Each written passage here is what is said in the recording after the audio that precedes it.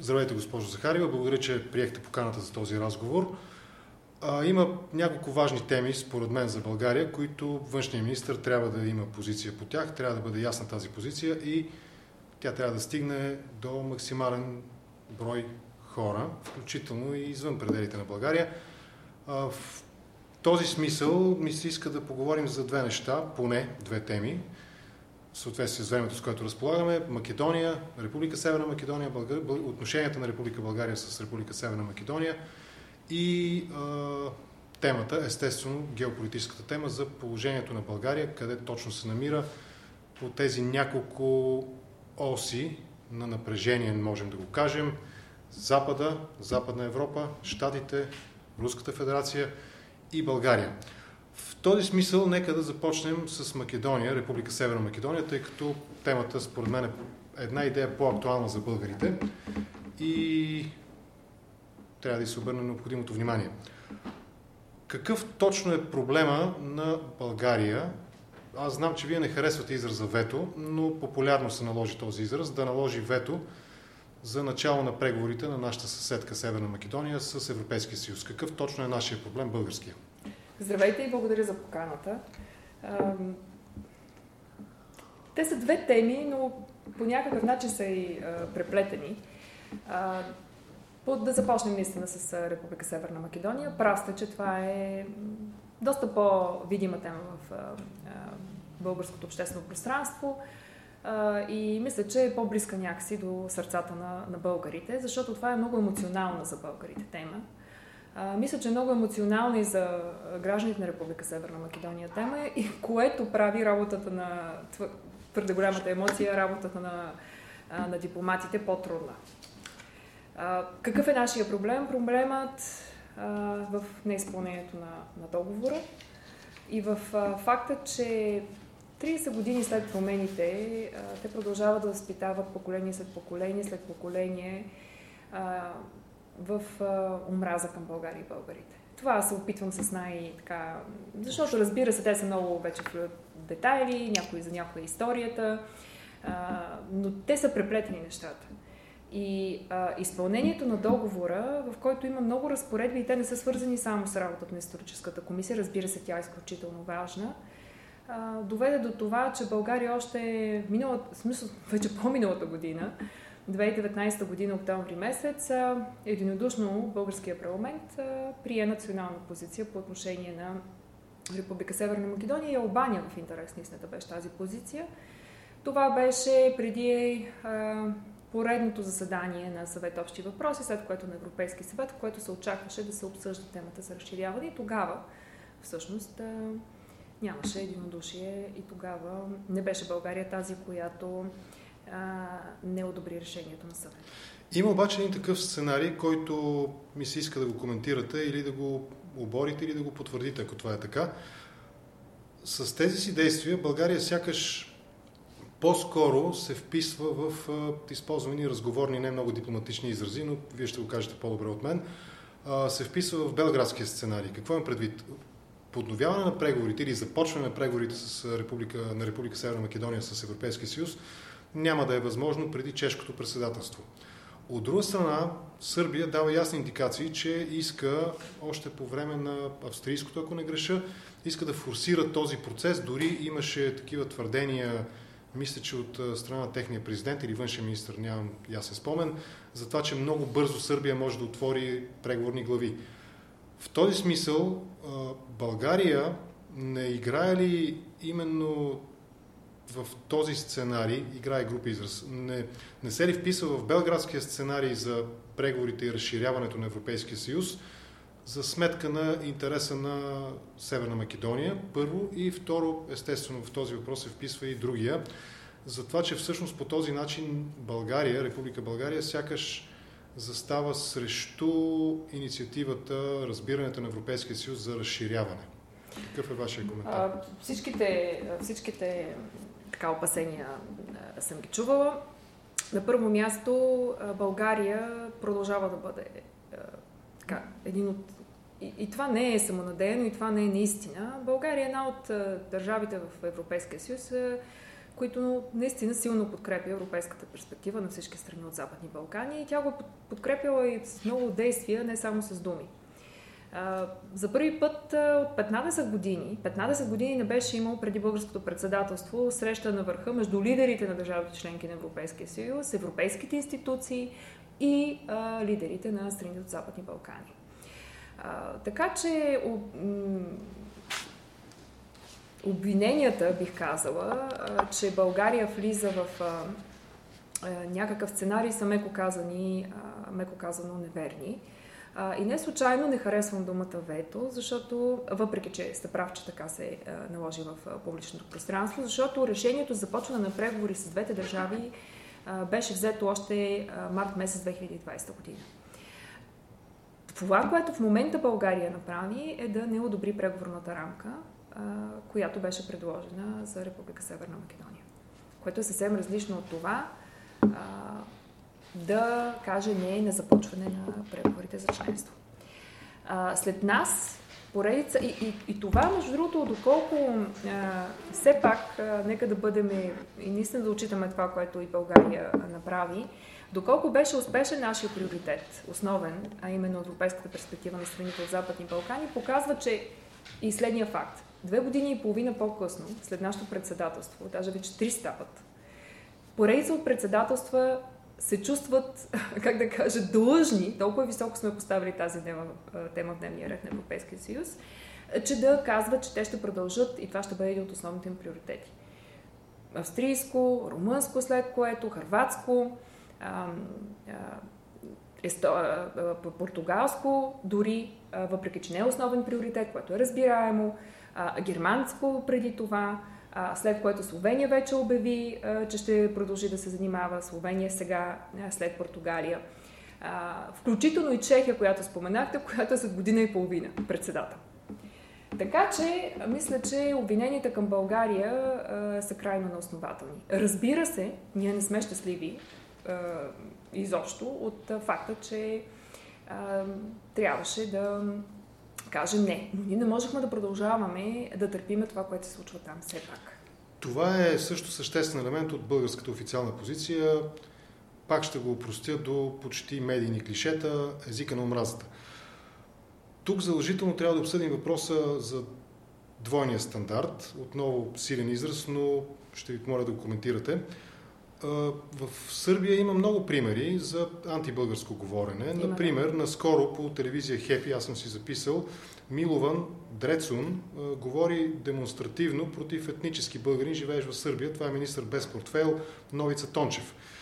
Също така той отказва да присъства на заседание на парламента и се изказва доста неласкаво по отношение на България и доколкото така го разбрах и си спомням от думите му, се използват и тези конструкции, свързани с това, че България е фашистска държава или самият, как се казваше, Новица Тончев, едва ли не той самият е български фашист. Това не е ли... Как ще го обясните, че това не е двоен стандарт? Изисквания, които имаме към Северна Македония, сякаш нямаме такива изисквания към Република Сърбия. Не, напротив.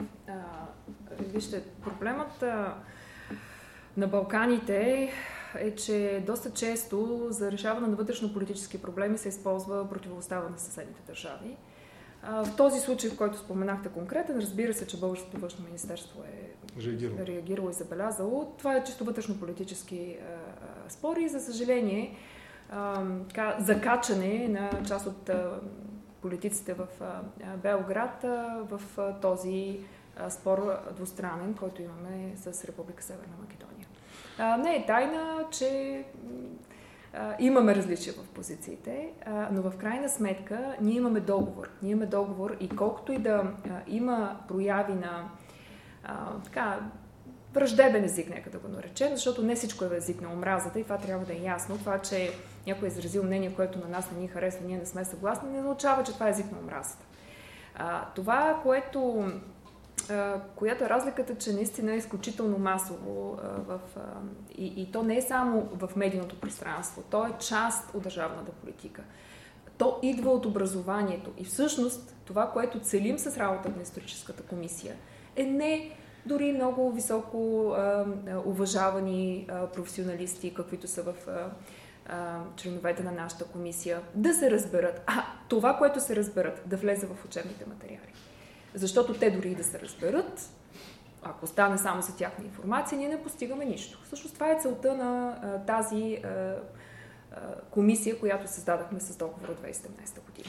Но по темата за образованието България може да има позиция. Има ли позиция? Каква е тя? По отношение на учебниците в Сърбия за българите, които би трябвало да са на български език, на майчин език. Така, повдигнахме въпроси, всеки път го повдигаме. Разбира се, че има позиция по тази тема. Аз съм била на поредица от срещи, в които и президент, и премиер, аз също сме поставили този въпрос. За съжаление, все още има недостиг на учебници на български език за нашите, по западните покрайнини. Имаме такива сигнали, даже когато спомните се, че сръбския колега беше в България, отново поставихме този въпрос и му дадахме конкретни примери къде, колко и какво липсва. Пое се ангажимент за пореден път това да се навакса. Това, което ни информираха, е, че проблема е с превода, защото преводът бил некачествен.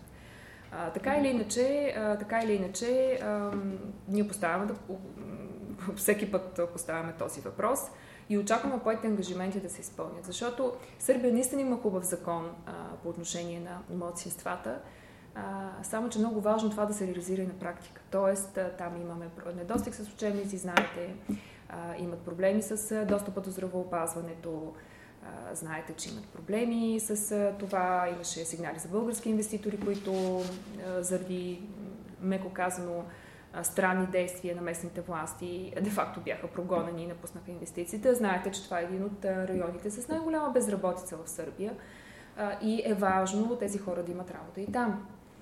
Така че всеки път поставяме тези въпроси и повярвайте, нямаме двоен аршин с Сърбия. Разликата обаче е, че Сърбия е започнала преговори за членство. Разбира се, всеки път повдигаме този въпрос. А Република Северна Македония е страна, която тепърва започва отварянето на главите. И наистина има разлика в нерешените въпроси, защото Сърбия нямаме открити нерешени въпроси. За Сърбия имаме, настоявано от България да изпълнява закона, който всъщност нейният парламент е приел по отношение на малцинствата. Това в някаква степен съм склонен да се съглася, но въпреки това ми се струва, че са равни по сила тази група действия, официални или неофициални медийни действия и в Северна Македония и в Сърбия. Ивица Дачич, който е високо поставен политик, той реагира доста остро на позицията на България за изучаване на сръбски език в 3 общини, вашата и на българското правителство, в 3 общини в Република Северна Македония.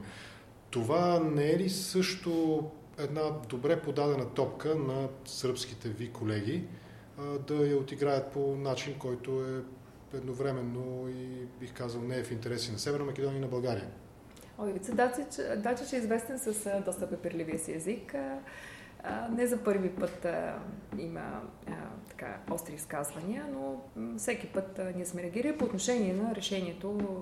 Си спомняте съвсем скоро, правителството и премиер Зоран Заев обяви, че ще върне обучението на сръбски език в училищата, нещо, което е било задължително, че във всички училища. Това е в 3 общини, доколкото знам. Основно тези, които са с първо, сръбско... българското правителство не е реагирало официално. Това е вътрешен въпрос на Република Северна Македония. Тя, разбира се, говори много неща.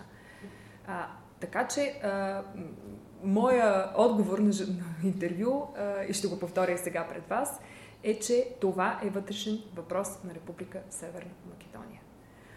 Ние си правим някои изводи, но ние не можем да се намесваме, както откриването на културен център, така и въвеждане на обучението на езици. Просто искам да има и български център и ние сме работили само, но това е вътрешен въпрос.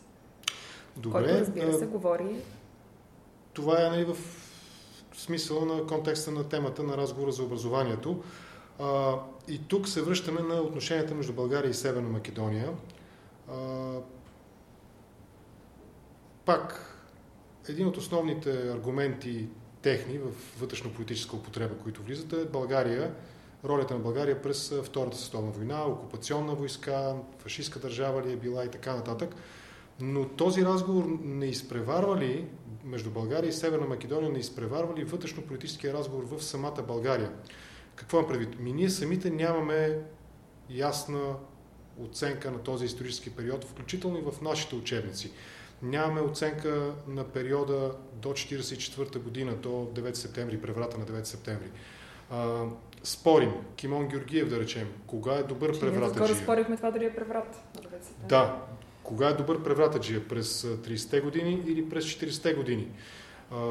В този смисъл, каква по-скоро би била вашата позиция за точно този период? Монархофашизъм, нацистско управление, пронацистско управление, имаме много ясно законодателство, закон за защита на нацията и така нататък. И въпросът ми е именно в контекста на това, ако ние имаме ясна оценка и ако България, примерно, приеме през своите официални представители, политиците, че има допуснати грешки в своето минало, това няма ли да помогне за диалога с Северна Македония? Много добре разбирам въпроса ви и той наистина много важен въпрос.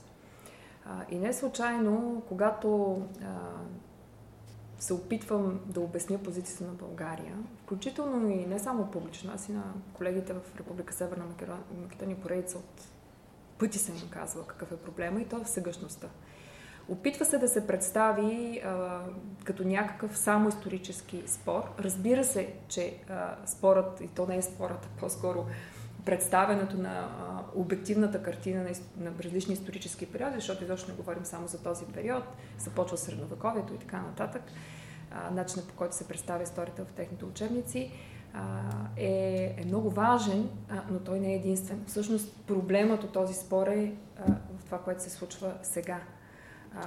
Липса между две съседни държави би трябвало да са най-близки, неизградена ЖП линия. Ние нямаме ЖП линия един между друг. Ние нямаме един нормален път.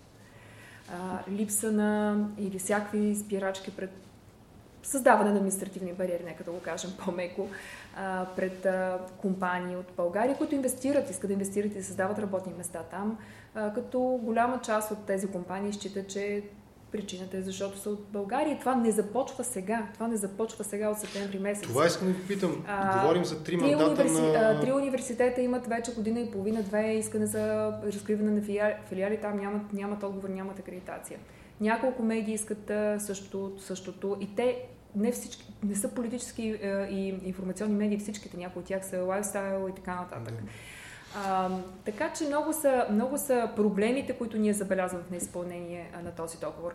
България, съм съгласна и не случайно работата на комисията е от двете страни да се направи преглед и да се премахнат лъжите в учебниците, основно там, нека да го кажем, защото са лъжи. И разбира се, там където има насаждане на омраза, и тук трябва да се направи преглед и на нашите историци го правят заедно с тях, и евентуално към двете държави и гражданите на двете държави. Проблемът, ясно е, че България е била съюзник. Ние не го отричаме това.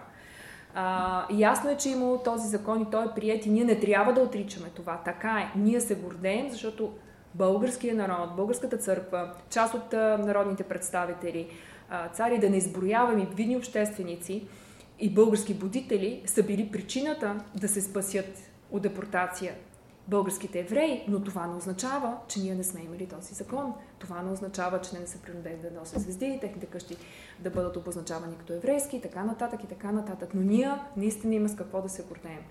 Българското правителство призна фактът, но не може да нарича целият народ фашисти. Ето това е нашия проблем с тях. Да. Защото единствената нация, която в техните учебници е фашисти, аз не мисля, че българският народ е фашистски народ. Това не е вярно. Германците тогава трябва също да бъдат посочени. Фашисти, италианците, изобщо всички, албанците, които са били съюзник тогава. Единственият народ, който е наричан фашисти, е българския. Разбирам вашите аргументи в тази посока, но все пак имаме ясна историческа следа, има архиви на Българската православна църква, която по-скоро не е била съгласна с тогавашната власт, нека го кажем така. И това подсилва сякаш аргумента, че властта е имала различия в своите действия и оценката на обществото към нея и в частност на Българската православна църква, именно по отношение на този закон, да речем, закон за защита на нацията и действията на правителството по това време. Пак продължавам да си задам въпроса. Няма ли какво ние първо да кажем в тази посока, което да свали малко гарда от среща. Нека да не забравяме, че допреди 6 или 7 години България нямаше ясна публична позиция, която казваше, че да, гордеем се прекланяме пред това, което направи българския народ преди всичко. За спасяването, и това се каза не само от България, това се признава от Израел, това се признава от всички международни израелски организации, но че ние дълбоко съжаляваме за това, че за съжаление над 11 400 евреи не са спасени от депортация в администрирани от България територии. Това не са били български територии, но българската администрация и българска войска е била там. Да, така. Разбирам ви. Но това България го призна. Още малко по актуалните съвременната тема. Учебниците по история е ясно. Говорихме малко и в Сърбия учебниците на български язик. Медийните претенции. Доколко те са основателни, премиера Заев ясно казва в поне 2 свои интервюта за Deutsche Welle и за българска медия, че македонското правителство няма участие в тези антибългарски публикации и изяви в техните медии. Тоест, не е ли малко, и дори казва повече, той казва, че ако има индикация, че това се подкрепя или финансира по линия на властта, той ще направи всичко възможно да го спре, парафразирам думите му. Но не е ли малко пресилено ние да имаме претенции към България, да има претенции към македонските медии, при условие, че у нас темата със свободата на медиите е също точно толкова спорна, бих казал. Нямаме претенции към медиите. Нямаме изискването. Имаме претенции към факта, че различно мнение на хората в Република Северна Македония, които се изказват в подкрепа на това, че има основателни претенции от страна на България, биват обявявани за национални предатели. Тоест, там няма плурализъм по тази тема. Това, което ни притеснява е, че това се случва от официални представители. Вижте, в нашия договор и двете страни сме поели ангажимент да се опитваме да предотвратяваме език на омразата един спрямо друг.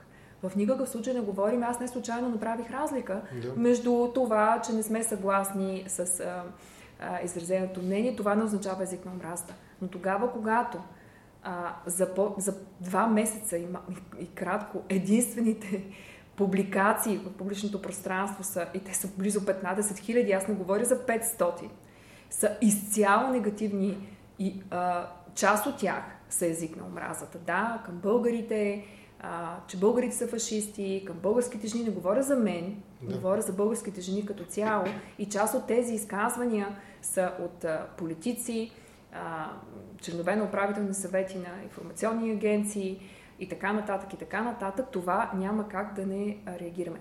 Нещо друго притеснително, защото се отрича и това, но няма как вече да се отрича при положение, че поредица от групи, които хора имат по някакъв начин лични данни на хора с българско самосъзнание там, се обявяват в публичното пространство, нарушение на Закона за защита на личните данни, и с призиви за репатриране, с призиви за публична саморазправа с тези хора и така нататък. Ние всеки път реагираме, защото ние получаваме сигнали от тези хора и те се страхуват, част от тях. Други не се страхуват, но част от тях се страхуват. Тоест, дори да навлиза в сферата на медийната свобода, това е нещо, което заслужава. Не бих казала, че навлиза в сферата на медийната свобода. Не е медийна свобода тогава, когато създадеш група, обявиш лични данни на граждани, с адреси, с имена, с егенета и призовеш да отидат да се съберат хора и това е престъпление. Това е престъпление. И не случайно техните власти трябва да реагират. Ние това изискваме от тях. Тогава, когато има такива случаи, да имат реакция. Както България, ако се случи да се обругае символ на друга държава, Българското външно министерство автоматично реагира. Разбирате ли? Автоматично реагира. Бяха открити тези, това беше, след като направихме демарш. Просто трябва да има автоматизъм. Но имаше реакция. Това точно така. И аз благодаря. В интерес на истината има реакции. Имаше реакции по наистина много и по отношение на тези фейсбук групи. Бяха свалени също. Имаше точно така. Така че благодаря за тези реакции. Вижте, най-важно е наистина да успокоиме малко емоцията. Да престанем наистина, защото има така пресилени реакции от двете страни, понякога свръхреагираме на всичко, защото докато не се спокои емоцията, докато не седнем практично да работим, няма да решим тези проблеми. Мисля, че от това ще загубят и двете държави. Може би Предпоследния въпрос по македонската тема. Споменахте за инфраструктурата. На мен ми прави впечатление винаги, когато политиците боравят с времеви периоди. И тук ще припомня, че всъщност се намираме в края на третия мандат на сегашния премиер, на политическата партия, от която и вие сте част. Тези критики за липса на изградена инфраструктура, коридор 8, нормална комуникация, културна, акредитация на образователни институции, медиите, дори ако щете, това не е ли критика всъщност към сега управляващите? Също така, именно по логиката, че трети пореден, с изключение на преходните правителства, трети пореден мандат е това. По отношение на ЖП линията, в България само 3 км липсват и сами разбирате, че няма как да построим нещо, което свършва до никъде и няма как да продължи нататък. Още повече, че българското... Да, там просто няма нищо. Още повече, че българското правителство е започнала процедура и защото все пак ние трябва да обновим тази ЖП линия, нали, не може да се движат с трищи. Има участъци, които наистина е изключително ниска скоростта и не отговаря на съвременните изисквания за железопътния транспорт, така че Министерството на транспорта, започнали сме процедура по трансграничен, между другото, ВОЗ, поискали сме, тъй като все пак засяга двете държави, за рехабилитация на нашата част от отсечката. Така че ние се движим в тази посока, но трябва от другата страна да се построи нещо. Това е истината. Защото в противен случай просто, че свърши, когато сега съществува, пак казах само 3 км, листват от българска страна, съществуващата част има план на българското правителство да бъде рехабилитирана, така че да се движат с по-бърза скорост влаковете. Сами разбирате, че няма да се използва, ако се движа с 30-40 км. Разбирам ви. Вие споменахте тази думичка сегашността, съвремието. Точно така. България не сбърка ли в това, че премести матча, футболния матч, го премести от терена на историята на терена на политиката, на политическия терен. И там, струва ми се, губим. Поне 2-0 е резултата. На мен не ми е известно да има гол в наша полза. Михел Рот и Себастиан Курц. На Курц изказването е буквално от вчера или от днес актуално. Че продължава да подкрепя, той не продължава. Точно така, че продължава да подкрепя и германският министър пък казва, нали, техния по европейските въпроси, казва, процесът на присъединяване не трябва да се превръща в заложник на двустранни взаимоотношения, на двустранни отношения, т.е. между България и Северна Македония.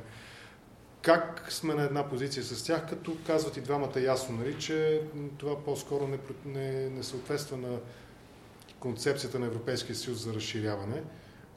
Австрия има също аналогични, много европейски страни имат аналогични, нали, нека го кажем така, проблеми между съседни държави и така нататък. Ето, ясно. Превръща се в заложник на двустранни отношения. Не е това целта.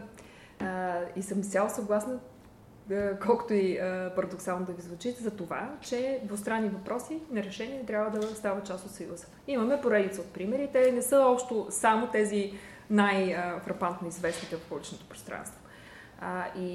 Точно за това изискване към всяка държава кандидат е да реши нерешените си двустранни въпроси не само с страните членки на Европейския съюз, подчертавам, но и с съседните си държави.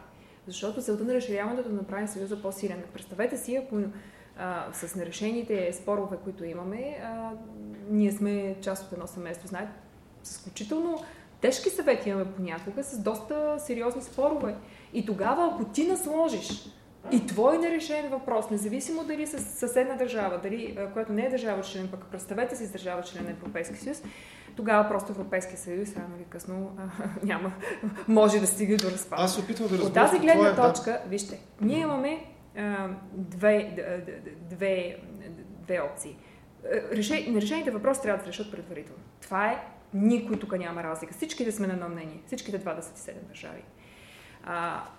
Така че работим по решаването на въпросите.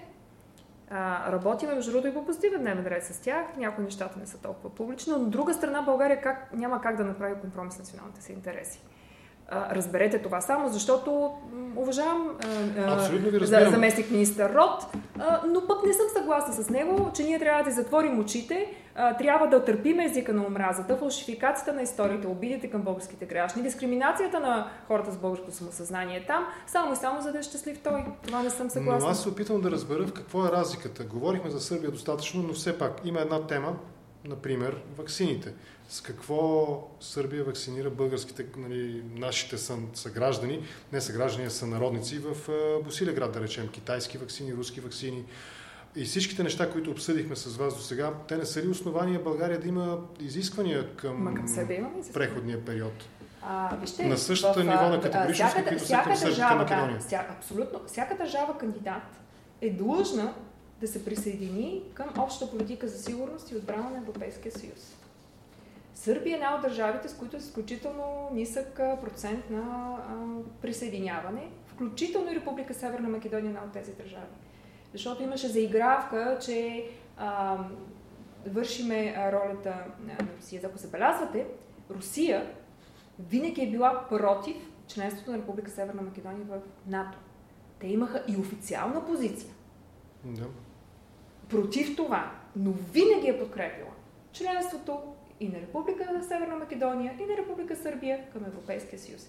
Защото ако тези държави влезат нереформирани, с проблеми, както имаме между Република Северна Македония и България, това ще отслаби Европейския съюз. Това е истината. Ние нямаме различия, пак казвам, нито с Германия, нито с Австрия, нито с държавите, които подкрепят разширяването, те съвсем не са всички, трябва да подчертая, по отношение на това къде трябва да бъдат страните от Западни Балкани. Това е в Европейския съюз. Но условия има за всички. И вижте, това е свързано и с върховенството на правото.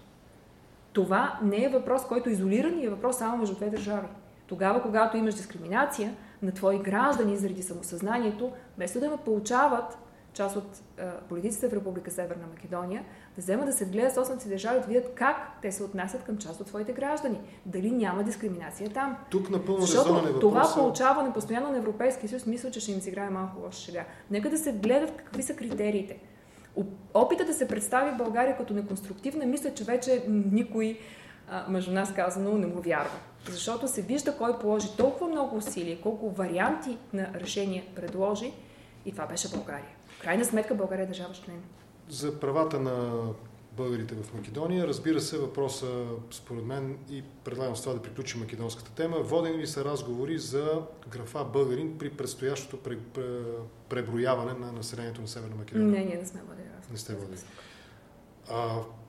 Не говоря за поставяне на условия, защото това би било вмешателство, но не е ли разумно да се отвори тема? Има и графа други, много да се... Графа други, но тя е, нали, като среднозорен. Виж, това е много дългогодишен спор в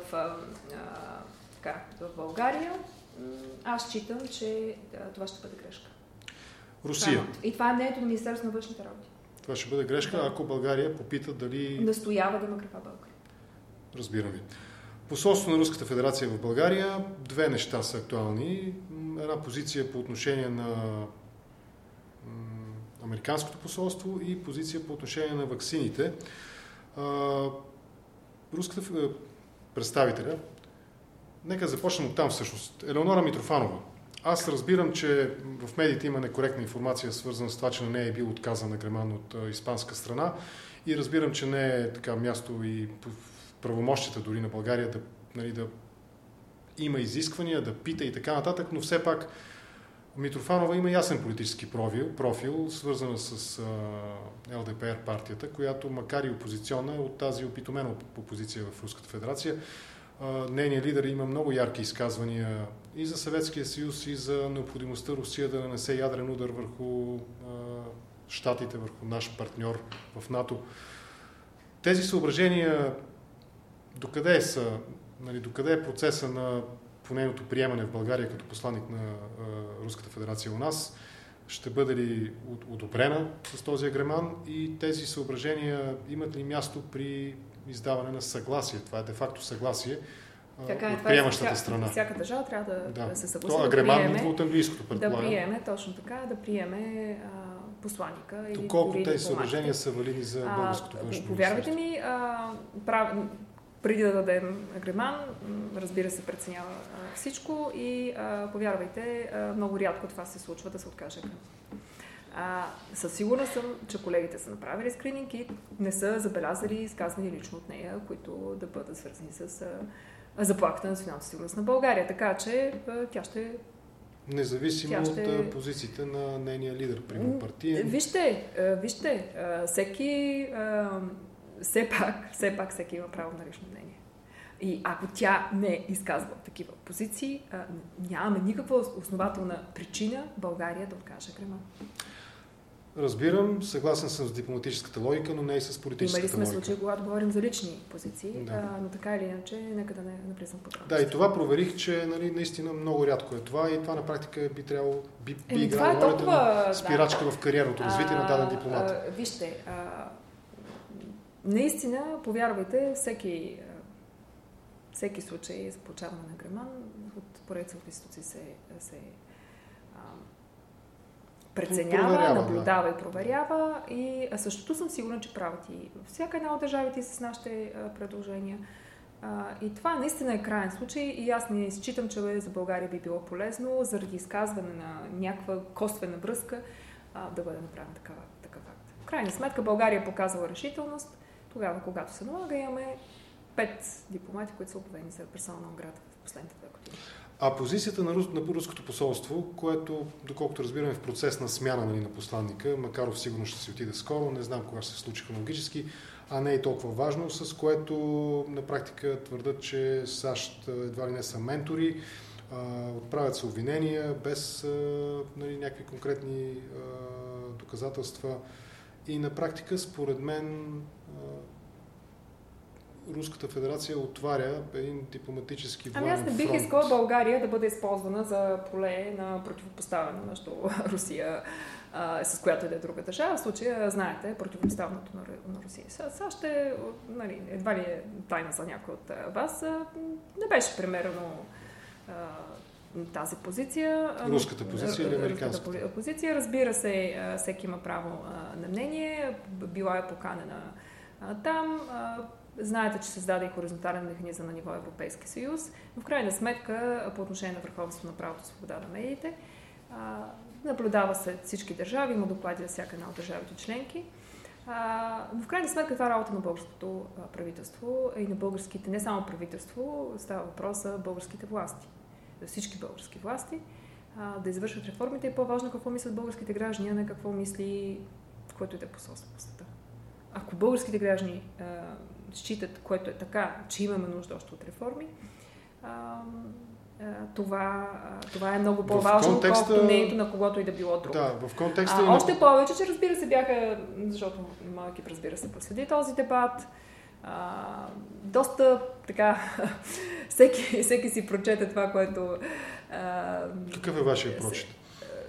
Аз не го приех като, как да кажа, намеса, нито пък като някаква менторство или каквото е да било, както и да го определиха различни хора. Напротив, имаше доста конструктивни. Още повече подчертавам, че ние споделяме опит с всички демократични държави. Ние обменяме опит един с друг. Ние търсим опита, както и от нас се търси, между другото. Но аз имам преди това, че... От всичките страни кандидати. Ние сме търсили опита, добрите практики на Съединените американски щати, добрите практики на държавите членки на Европейския съюз. Подчертавам, че не случайно беше създаден този механизъм, за да се видят дефицитите, а и плюсовете на всички, да се сподели добрия опит, да се вземе така, където системата позволява и съответно традицията позволява да се вземе добра практика.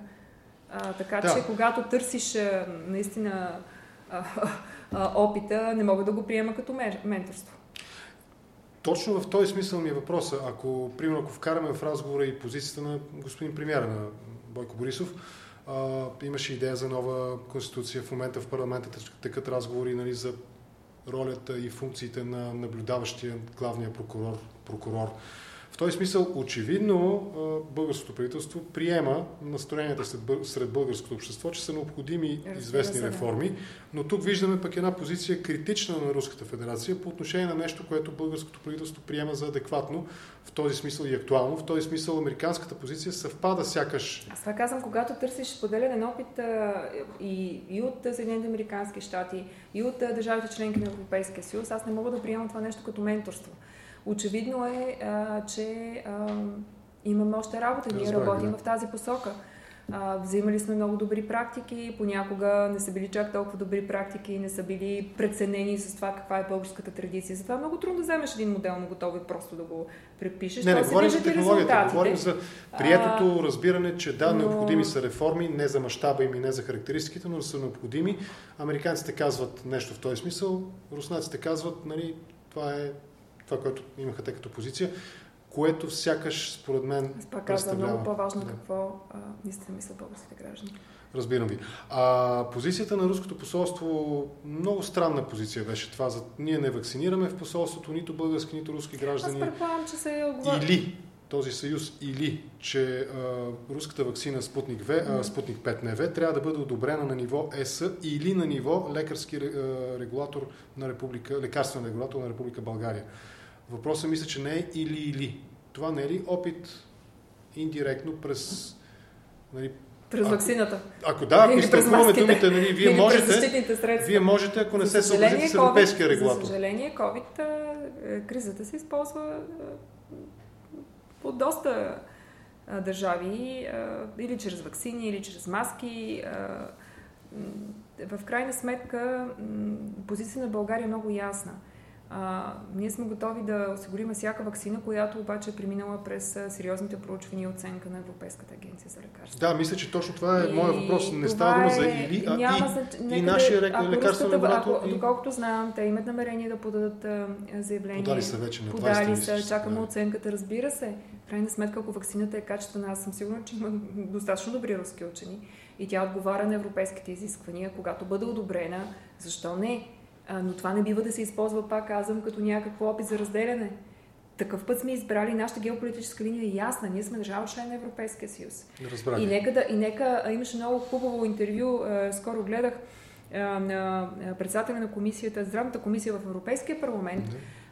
И е хубаво това да се чува, защото истината е следната. Всъщност, най-отговорно постъпи Европейската комисия. Представете си, всяка държава да трябваше да води преговори сама в тази конкуренция, която виждаме в света, което не бива да се случва, но се случва. В това достъпът до ваксините да бъде по-бърз, защото то ще го има, въпросът да бъде по-бърз. Представете си дали с еднаква тежест щяха да преговарят малките държави и средните държави, членове на Европейския съюз, защото колкото е по-голям пазар и поръчката, толкова е по-ниска цената.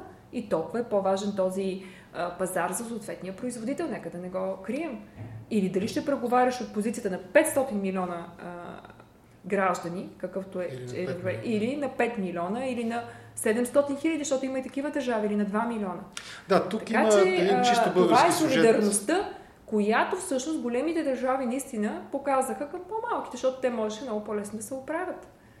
И тук не деля на източна и западна Европа, не, просто на повече клиенти, така да се каже, с тези с по-малкото клиенти. Така че това е солидарността. Да, имаше проблеми и съм съгласна и с комисаря по здравеопазване, която каза, че това не е месарница. В крайна сметка има договори, те трябва да се изпълняват. Но благодарение на тази солидарност и на тези договори България получава ваксини. Да, дори част от договорите за закъснение, но ги получава, защото има държави, които каквото и да са готови да платят, не могат да получат. Сюжета за AstraZeneca и Pfizer, по-скоро мисля, че той касае по-пряко засяга здравния министър. Тези 4 към 1 съотношение, 4 милиона към 1 милион ваксини, Pfizer срещу AstraZeneca. Но само изречение и бърз коментар. Те са почти 3 милиона на Pfizer. 4 милиона почти на Pfizer. Да, това е предвид. 1 милион за... това е нещо ново, което сега чувам. Те скоро, доколкото знам, дадаха много ясна разбивка, смисъл колко ваксини от кои производители са поръчали, т.е. към кои договори общи на Европейския съюз са присъединени. И по мои спомени съм засяга повече здравния министър. Но на Pfizer и BioNTech са малко под 4 милиона, много близо 4 милиона. Тоест доставката и поръчка на българското правителство е близо до тази на AstraZeneca. Тоест по този начин опровергавате идеята, разбирането за конфликт на интереси между... Абсурд. Нали сами разбирате, че абсурдно? Не знам кой може да си представи един европейски депутат да повлияе на преговорите на Европейската комисия. Това е пълен абсурд. Това са отново всякакви опити. Мащабите, пропорцията в България се определят също от Европейската комисия, а не от нашата спрямо населението, разбира се, ние поръчваме, но ви казвам, че това отново са спекулации. Почти 4 милиона са на поръчаните ваксини, малко под 4 милиона, ако се не лъжа, на Pfizer и BioNTech. Също така, мисля, че са доста така на модерна, също не са толкова малко, колкото се брои. Не забравят много, разбира се, нормално, не всички може да помним всичко. Защото това е ваксина, разработена с Оксфордския университет на AstraZeneca, нека да подчертаваме, че те бяха първи, които обявиха, че едва ли не съвсем скоро ще открият тази ваксина. И съм убедена, че по-голяма част от държавите на първия договор са получили малко, защото се надявали да бъдат първи, които ще... Тоест, вие чисто логистично обяснявате и отваряте този въпрос. Така че вижте, това е абсурдна спекулация. Навални. Абсурдна е. Разбирам ви, това е вашия отговор. Навални, правата на човека, имаше възражение, госпожа почти съименник ваш Захарова, сутринта преди обяд днес имаше един такъв коментар, в който в интерес на истината ни поставя в много добра компания. Великобритания, Съединените щати и страните от Прибалтика и още някакво. Доста европейска държава. Да, но имам предвид, че тя специално поименно изброява тези държави, плюс България.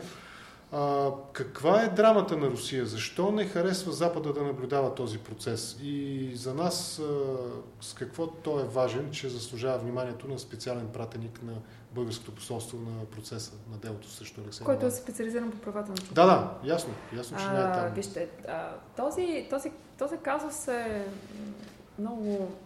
Той отвъд един конкретен случай. Тук става въпрос за това, че всички сме притеснени с ограничаването на плурализма там. Спомняте си, всъщност 2 пъти подред имаше над 4000 арестувани. Последния път бяха 5100, мисля. Различни са цифри, да кажем около 4 много са, така или иначе. Мирни протестиращи. Не говоря за хора, които рушат, нарушават реда и така нататък. Така че това е показване на... Първо не е намеша във вътрешните работи, защото това е станало след разрешение на съда, подчертавам. Т.е. няма как дипломат да отиде да присъства на процес. Дори той нищо не прави, да просто слуша и наблюдава. Тоест България поискала официално достъп, всички държави, които са получили разрешение от съда да присъстват. Т.е. дали е открито, дали е закрито. Това важи между другото и за присъство на български дипломати, дори тогава, когато български граждани са предмет на съдебен процес. Също се иска разрешение от всеки, за да ако не разреши, просто не може да присъства. Така че са получили разрешение, в никакъв случай не е намесва вътрешните работи или натиск към съдията или каквото и да било, но това показва наистина вниманието и притесненията на целия демократичен свят, на целия Европейски съюз за случващото се с Навални. И с правото на мирно изразяване на мнението, на плурализма. А политическата оценка, какво се случва? Каква е вашата политическа оценка? Какво се случва точно с Навални в момента? Защо, примерно, най-острите критици на режима на Путин твърдат, че едва ли не всичко е по негова лична разпореждане, телефонно обаждане или инструкция надолу по вертикалата на властта? С какво Навални е дразнител на режима в Кремъл днес? Може би, вижте, Навални няма, поне по наша информация, няма съществена електорална подкрепа в Русия. Но това не попречи в него подкрепа да излезат най-много хора от доста време насам. Но истината е, точно това ще да кажа. Това не означава, че всички хора, които подкрепят с излизането на протести или пък са против задържането на Навални, са непременно против режима. Те са против действията в момента на правителството с ограничаване на правото на мирен протест, ограничаването на плурализма, с отстраняването с различни административни или съдебни процедури на опозиционни лидери. Така че очевидно това е притеснението аз не мога да кажа дали предполагам, че едва ли е чак така, но фактът е, че все още те не са казали, това е призива и на България, и на всички държави членки на Европейския съюз. Трябва да разследвате това, което се случи с Навални. Трябва да разследвате, при вас се е случило, прави сте, но вие трябва да започнете разследване. Кой се опита да го отрови? С какво? Очевидно е, че има доказателства, има изследвания, направени в няколко института, не само в Германия, които твърдят, че това е новичок. Кой използва? Трябва да започне разследване. Това е призвание, не се месим във вътрешните работи на Руската федерация. Трябва да започнат вашите власти и разследване, за да се установи наистина кой направи това. Разбира се, че техният съд ще реши каква ще е съдбата на Навални. Тогава, когато си бил заплашнатия живота, най-вероятно, за да го пуснат от болница с решение, излязъл да се лекува в Германия, след което да бъде задържан. Лично Путин казва, че той лично е разпоредил да се получи възможността и така. След което да бъде задържан, нека да се види и да се поиска промяна на присъдата, нека да се произнесе все пак Руския съд. Те са си абсолютно... Но това не е намеса вътрешните работи. Това по-скоро е изказване на подкрепа към гражданското общество там. Никакъв случай не е намеса. Руският съд е този, който ще реши съдбата на Навални. А какво е Сюжета Навални наподобява сюжета Емилян Гебрев. Това не е ли потвърждение за България на практика, че този режим, под режим не е задължително да разбирам нещо негативно. Политическия режим в момента в Русия има едни подходи, които отново през случая Емилян Гебрев сякаш трябва да засилят нашето особено внимание към начина, по който Русия вижда външната си политика, включително и през подкрепата за радикално десни, основно, но понякога и радикално леви политически партии извън пределите на Руската федерация. Лю Пен във Франция, много примери могат да бъдат дадени. Има ли паралел можем ли да направим и каква е политическата поука, която можем да си извлечем от казуса Навални в контекста казуса Емилян Гебрев? Доста са различни като казуси и двата, така че да се направи паралел. И аз, по моя информация, българските власти разследват това, което се случило с Емилян Гебрев. Имайте предвид, че не е вярно, че ние не сме съдействали. Напротив, ние сме поискали цялата информация, какво може да направи ОСКО. Така че в момента, в който се поиска съдействие, оказа, че трябва да има все пак, колкото разбирам, мостра, как се нарича, да може да вземе проба. За да може да се вземе проба, но така или иначе българските власти разследват и това е съществената разлика. Добре, и това ще бъде последния ми въпрос. Това казвам, призива е, нека да се извърши разследване какво се е случило. Очевидно някой се опита да го трови този човек. И очевидно, поне поредица от лаборатории, световно известни, с които аз нямам основание да се съмнявам, че са манипулирали резултатите. Включително казва, че се учи открито. Организацията за забрана на химическите оръжия също. Последният ми въпрос ще бъде това. Политическа оценка. Редица анализатори виждат пряка връзка, дори така в публичното пространство, в публицистичната сфера се използва този израз, че през подкрепата си за тези радикални, крайно десни най-вече, понякога и крайно леви партии, руският президент, господин Путин, сякаш създава нещо, което може да бъде определено като пети интернационал, този път на националистическите партии. И това, разбира се, вписва и в сюжета за хибридната война, нещо, което българските политици, особено тези, които са във властта, сякаш не отричат. Дори имаше една доктрина в едно предишно военно министерство, отбранителна и така нататък.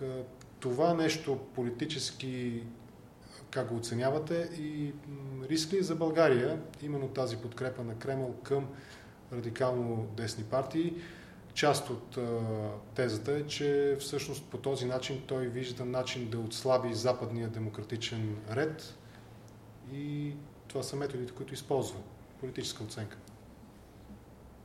Риск за България, която и да е държава, да подкрепя който и да е политически субект в България. Това със сигурност е риск.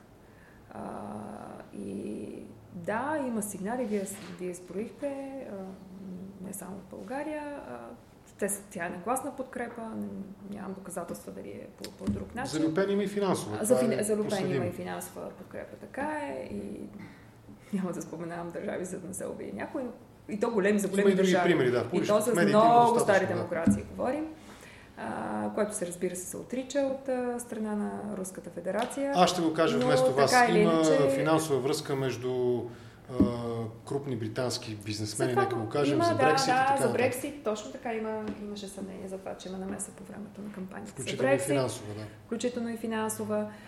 Така че със сигурност, пак казвам, както е риски там, то се видя, Брексит беше успешно. Не мога да кажа, че само това повлияло, със сигурност не е само това. Там си има настроение от много преди кампанията за Брексит в Великобритания. Това е истина, не случайно договор винаги бил по-различен нейния по отношение на задълженията за интеграция към различните процеси. Там, но така или иначе, със сигурност е риск нали ултралеви, дали ултрадесни политически субекти да се подкрепят и от Русия, от която е друга държава. Факт е обаче, че има така и за съжаление COVID-кризата, и не говоря тук само за Русия, се показа колко лесно и колко бързо, за съжаление, може да се влияе общественото мнение. Нарастването на антивакторски движения, забелязваме изключително силно, страшно много, ние така сме забелязали тук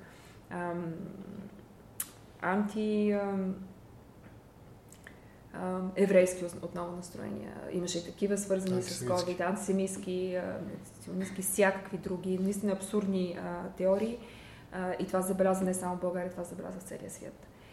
Така че кризата много лесно може да се използва за пропаганда и не случайно дебатът, който се води от години, сега става особено актуален, а именно да, високите технологии са огромна възможност. Те ще направят човечеството по-сигурно, по-добро, ще доведе до създаването на работни места, по-лесен живота на човек. В същото време обаче наистина трябва да възпитаваме поколението си, особено младите хора в това, къде е източника на информация, могат ли да му се доверят, кой стои там. Самите доставчици да имат отговорност по същия начин, когато се разпространява. И не говоря само за фалшиви новини. Не говоря за насаждане на омраза, говоря за пострекаване и създаване на туристични клетки и за всякакви други наистина опасни за националната сигурност новини, информации, тенденции. Така че COVID да показва още по-нагледно колко е важен този въпрос. Благодаря ви за този разговор. Екатерина Захариева, министър на външните работи на Република България. Благодаря още за този разговор. И аз ви благодаря.